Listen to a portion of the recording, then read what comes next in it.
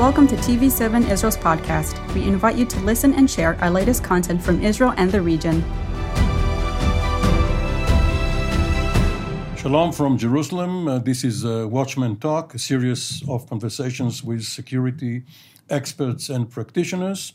And our guest for a second part of our conversation is retired General, Minister, and Ambassador Matan Vilnai. In our first part, we have talked about Matan's childhood in Jerusalem, his upbringing, the military boarding school he attended, and then his service in the paratroops in the 1960s. It culminated in his being badly wounded in November of 1966 in action at Samoa, at that time Jordan, now under Israeli control. But we will get from Jordan and Egypt and other places General Vilnai served in or arrived at eventually to the cabinet in Jerusalem and to the embassy in Beijing. Matan Vilnai, thank you for coming. Thank you, Amir. So during the Six-Day War, because your reconnaissance company was considered the elite unit within the paratroop brigade, which was the elite brigade of the Israeli Defense Forces, it turned out that you were in pursuit of the war, but you were always saved for special missions, which never came. First of all, I was wounded 6 months before, so I hardly walked. It was not very easy. But I walked, but very, very difficult. And we got a mission to raid the headquarters of General Murtaji, who was the commander of the Egyptian forces in Sinai. And because our forces moved so fast, they canceled it. Where was the El Arish? No, in the Yalek. No, very deep in Sinai, near Bir Tmada. But across from the Negev, from the Israeli south. Of course. In the other side, deep in the other side. And you planned your raid. You had it. We were already on the helicopters to go there. One should also mention that the entire brigade was supposed to jump at El Arish and perhaps destroy an airfield. And then help the armored troops. Corps, But the Israeli Air Force acted so fast, and the Israeli armor moved so fast that this was cancelled too. I must add something, because it's all the time I'm thinking about it. What's happened in the Six-Day War? How it's happened like this? Though you remember that before the war, people talked about the destruction of the third home. Of the third house, temple of the third temple, and the mood was very low. And in a few hours, it changed like this. And there are many reasons. We can elaborate about it as much as you can. But the most important thing, from my point of view, as a general, it's our Air Force that in 3 hours changed the whole front, and we have till now arguments between the Air Force and the ground forces. And I said to them, don't be mistaken. First of all, the skies, that or the other. When you were a paratroop battalion commander, again, a very coveted spot in the army at the time, you said that maybe you made a mistake by not becoming a phantom fighter pilot. Yeah. And some of our friends have been. I lost a friend in the Six-Day War, in the first assault, and I lost a friend in the Yom Kippur War. He was a reserve pilot, and the first one was a good friend of mine. I'm sorry, from Tel Aviv. Dan Engel, yeah, really. I found his name in the defense ministry. Maybe his family or his mother or father served there. I found his name. I looked, I saw Dan Engel, But the lesson is not only but initiative. Secondly, it's the mood of the soldiers on the ground, from the low level up. Esprit de corps. That it's depend on you if the state is going to be saved or not. It's you, not other one. And you feel like this. And this is very important. This is very important. So this is the old debate between wars of necessity and wars of choice. Exactly. Then there was no debate because it was obvious that you must fight, as I said before, in order to survive. Now that you have this debate, it shows that you are in a different situation. If we have time for debate for this, so we are in a different situation. Yeah. But this also brings us to the Yom Kippur War, because the Yom Kippur War, from the Egyptian and Syrian perspective, was not fought in order to destroy Israel, but in order to return to them the territories, Sinai and Golan, they lost in 67. This was not the understanding in Israel. No. The real victor of the Yom Kippur War is Sadat, personally. Because he initiated, he decided to go to it, he was prepared for this, and he achieved what he would like. He got back Sinai, and he destroyed the Israelis in his front. After the 1973 war, in which you were in the central command, and then I was in the... preparing for the Jordanians not to enter, and then you went to Port Said and Port Fuad, yeah. Other missions which did not take place, as so happens. Your focus, in a way, shifted towards farther enemies, Iraq perhaps, leading an airborne brigade deep into Iraq. This was quite novel for Israel at the time. No, it was the thinking of a group of paratrooper officers, most of them reserve officers, wonderful people, sat under my command, really wonderful people. And after the war, we were shocked, first of all. I'm talking about the Yom Kippur War, of course. We were shocked. We served in the level of battalion brigade commander. And we decided that we need to do it the other way.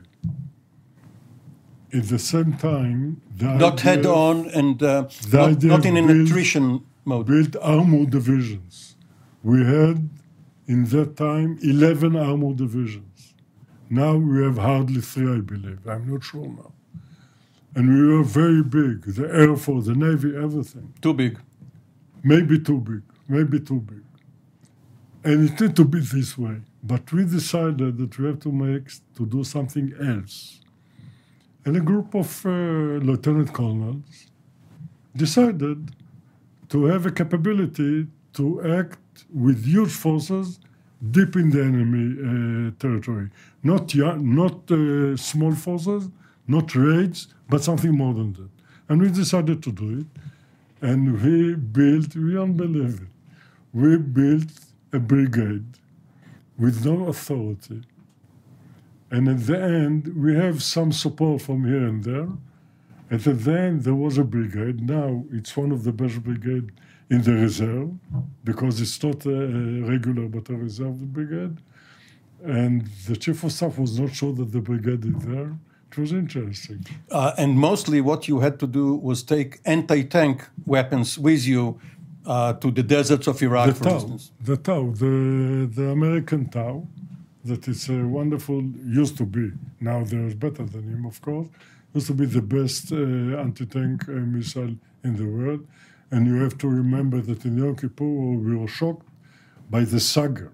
The Sager was a Soviet-made anti-tank missile, a very primitive, and they shocked us. And during the war, in the American airlift, they brought the IDF the first Tau and low. And we put our hands on them, and again, I said in the beginning that the most important thing is the initiative of the people on the ground. So let's go to Entebbe, June, July 1976. You were the... July, the operation. It started in June. July, the operation itself, but the Air France plane was hijacked in late June. 80, And you were at that time the commander of the elite paratroop brigade. No, I was the commander of the Golan Heights. I was No, not at Entebbe. No. With my brigade, I was in the Golan Heights. Okay, but you were in charge of the 35th. Not in charge, the commander. Commander, of course, in charge. and Commander. also in charge. Some commanders are not in charge. No, the commander. The commander, and you were the deputy to Dan Shomron. No, I was with my brigade, the paratrooper brigade, the best brigade in the army, in the northern part of Israel, deploying, facing the Syrian army, the huge Syrian army. They have 6 divisions.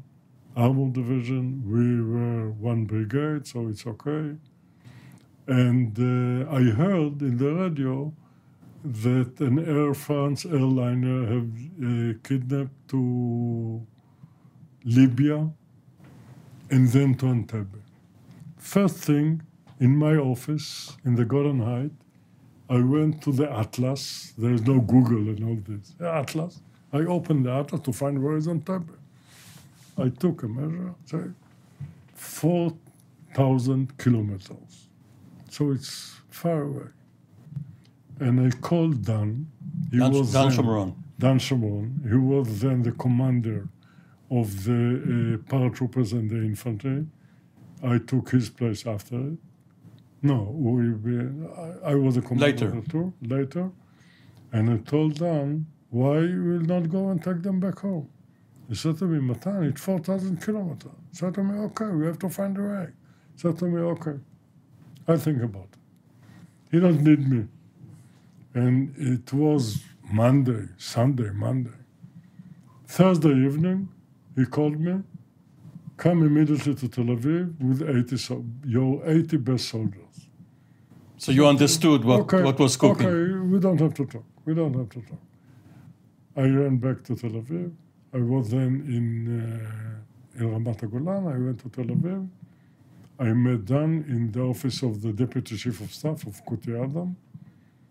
We discussed what we can do. He showed me first time that I saw Entebbe. And we find it in books of the pilots. They have books of all the airfields in the world. Jepsen. So we found it, and we started to discuss how to. And there is nothing that we can do. I said to him, maybe we'll jump with one of my battalions. We'll take over the airfield. But then what? They will kill the hostages immediately. And in the middle of the night, he said to me, Matan, Rabin would like to see what we have. The Prime Minister. The Prime Minister. We went to the Prime Minister. We submit to him. You have asked me now nothing. He was very smart. He was a military man. He understood everything. And he said to us, I remember it as it happened yesterday. I know you, Red Berets. You can show that you can do everything. This you can't do. That's it. Out. It was 1 o'clock in the morning, something like that. And we stood out of his office in Tel Aviv. We looked at each other, and Dan said to me, we can do whatever you would like in our jurisdiction. We can collect the soldiers, we can train them, you can make them prepare. We can do it. You don't have to wait for permission from higher authority for As that. I talked before, you have to take the initiative. You must take the initiative. And we started in 7 o'clock in the morning in Silken, when I was a brigade commander, and where I was a cadet in the officer school, and I was an instructor in the officer school. He gave the first order. The commander of Sayeret Matkal was El Barak in this case, because Yoni was busy in Sinai. And no one believed that we were going to do it. So we gave the order, and we started to train, to prepare ourselves. I gave the order to my unit, to my soldiers. I decided what to do and how to do it. And at noon, Rabin called us. What's going on? He knew us very well, and he understood that we are getting prepared. We don't need his permission. And we discussed it all over again. And what I remember is the Air Force commander. You knew him, Benny Pellet. He was really something. A very smart general, although he was from Air Force. He said to us, it's like to rob a bank. You don't have to conquer the bank. You have to go to the safe and go away. Absolutely.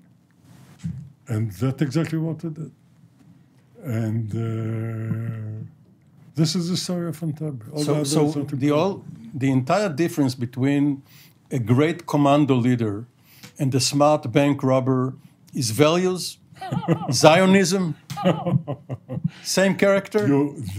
I tell you what is the difference. The bank robber is acting for himself to get money. We act for our nation.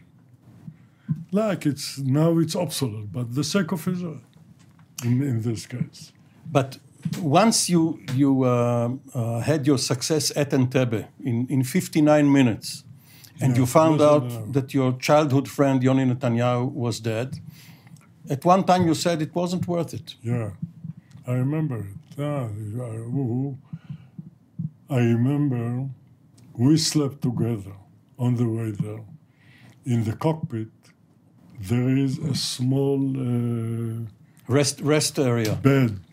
Rest area, something not for the crew. For the crew to rotate.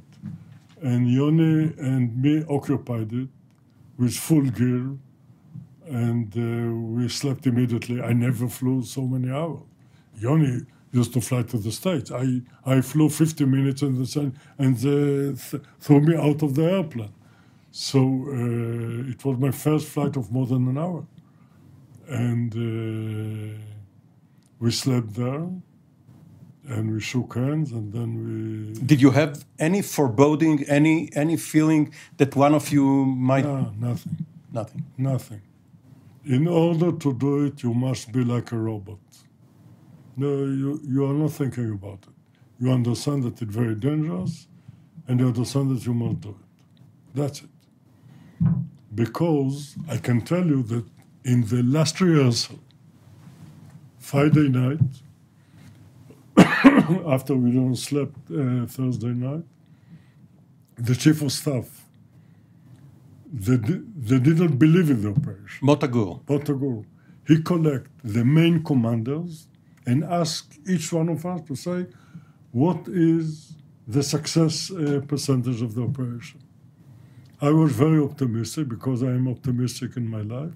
I said 30% disaster, 30% success, 70% disaster. How did you define disaster? The hostages being killed? I saw an Hercules crashed on the runway because the code of the operation then was Gal Efer, heap of ashes. You won't believe it. From the calculator. They changed it to Thunderbolt. After that, it became a Thunderbolt, but it was a heap of ashes. And that was my feeling. And all my friends, the same. And you can ask, so why you went there? In this exercise, because we decided that we have to do it. There's no other way to do it. But Dan Shomron did not say 30-70. He said 26-80. I believe so. No one believed in it. And then I realized that I have 3 hours to go to sleep. So I went home, and when I entered our room, my wife, Anat, is saying to me, Matan, I saw in the TV the hostages in Entebbe. What will happen with them? I said to her, no one knows. It's diplomatic channel, something like that. We can do nothing about it. You couldn't confide in her? No. And then early in the morning, I went to Entebbe to take them back home. Did she ever forgive you?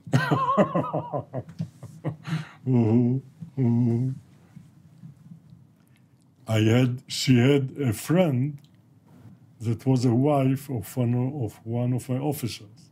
And they discussed the situation, and they laughed that we are going to Entebbe. I said, no, nonsense, they can't go to Entebbe, it's so far away. I remember it, yeah, she told me that, yeah. Has the Israeli Defense Forces lost its creativity, its edge, trying to outthink, outsmart, outfox its enemies the way you did at Entebbe?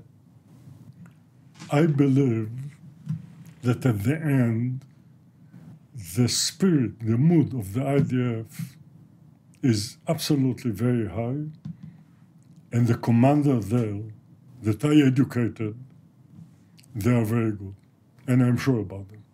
I know them less and less because the gap is widening all the time, but the commander that I know and the chief of staff, I visited his company as a general, and I took aside his brigade commander, Shmuley Karad, and I said to him, watch this officer, he will be very high. I was thinking to myself, this is in the brigade commander. Mid-1980s. Exactly.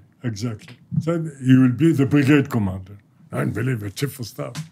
And he is there, and I believe in them, and they are good. The real questions, it's about our civil leadership, and the real questions about our society. And the society, the IDF is part of this society. This is his strength, and this is his weakness. So before we get to your position now, which is head of a group of retired generals and their counterparts in Mossad, in Shin Bet, in other organizations, you made a detour, or we will make a detour in this conversation, to politics. You refused Netanyahu's offer of the defense ministry after you were passed over for chief of staff because of a personal vendetta by the defense minister. But when that defense minister resigned, you were offered the defense ministry. You declined it, and then you served under Ehud Barak as a minister. No, I served under Netanyahu as well. Later, well, yes. Yeah. But then you went to Beijing as Israel's ambassador. What is China's position in the Israeli strategic equation? It's very interesting. It's not, you have to understand Chinese in order to understand China's position. Because China, they're a friend of Israel, and they're real friends. At the same time, they never was with us in the UN, in every institution in the world. They are against us. So how did they express their friendship? Because they are smart. They are very smart. They understand what they can achieve from Israel. They admire our capability in everything. They believe, and I have all the time to say to them, it's not right, that every Israeli is very smart. And I have to say to them, and my people in the embassy say, Matan, don't say it. I said, but this is the truth. Not all the Israelis are so smart. There are many stupid Israelis as well. And they understand that the way to technology is through the Israelis. And therefore, we are very close to them. And we work. It was wonderful to serve in China, really wonderful. Smart people. First time they just start to think that maybe there is some problems in democracy. And we saw it in the last few weeks. We saw something here and there. And then in China, I start to think about it. Because maybe it's not so good. And the Chinese are absolutely different for us. They understand what is the advantage of Israel, and they try to get from Israel as much as they can. At the same time, they support the Palestinians 100%. But you also know the United States, and when you look at this triangle of Israel, the United States, and China, what should Israel do? How should it behave between these two giants? Smartly. This is the problem. The Israeli ambassador to China, the main issue is this triangle of the three superpowers in every aspect: Israel, of course, the United States, and the People's Republic of China. And you have all the time to maneuver in this situation. And you have to understand the meaning of it. And I used to say in China, and again, my staff said to me, Ambassador, don't say it. The main supporter of Israel is the United States of America. Because of them, we can survive. They are a cornerstone in our strategy. I used to say to them, and said, don't say it. But this is the truth. And the Chinese, they understand it very well. They are smart people, they understand it very well. And you have all the time to maneuver in this situation. We only have a minute or so. You were in charge of Homeland Security of the rear as a minister, and you were in charge of the Southern Command of Gaza, including during the Oslo process. You were the first to put up a fence around Gaza. How can Israel survive? What should Israel do? And what do your friends, does your organization, commanders for the security of Israel suggest? The commanders, the organization that I'm heading now, the commander for the security of Israel, it's 300 generals and equivalent in the intelligence community. We have thousands of supporters that believe that we must separate from the Palestinians, not because of them, but because of us, in order to keep Israel a democratic, Zionist, Jewish society. We must separate from the Palestinians. We started our conversation in the first chapter, not in this one, by talking about pre-1967 Israel. In some way, you won't believe it, I miss the 50s. Jerusalem of the 50s was divided. I remember the clashes. I wasn't a kid. Between our soldiers and their soldiers. I was then the commander of the line. How you call it? The city line. The 67 line. The city line. The city line, exactly. Urban line. The urban line, the divided Jerusalem. And I miss it in many aspects. General Matan Vilnai, thank you for a very informative couple of conversations. Thank you for joining us in another TV7 Israel podcast. For more content, visit our website at tv7israelnews.com or follow us on social media.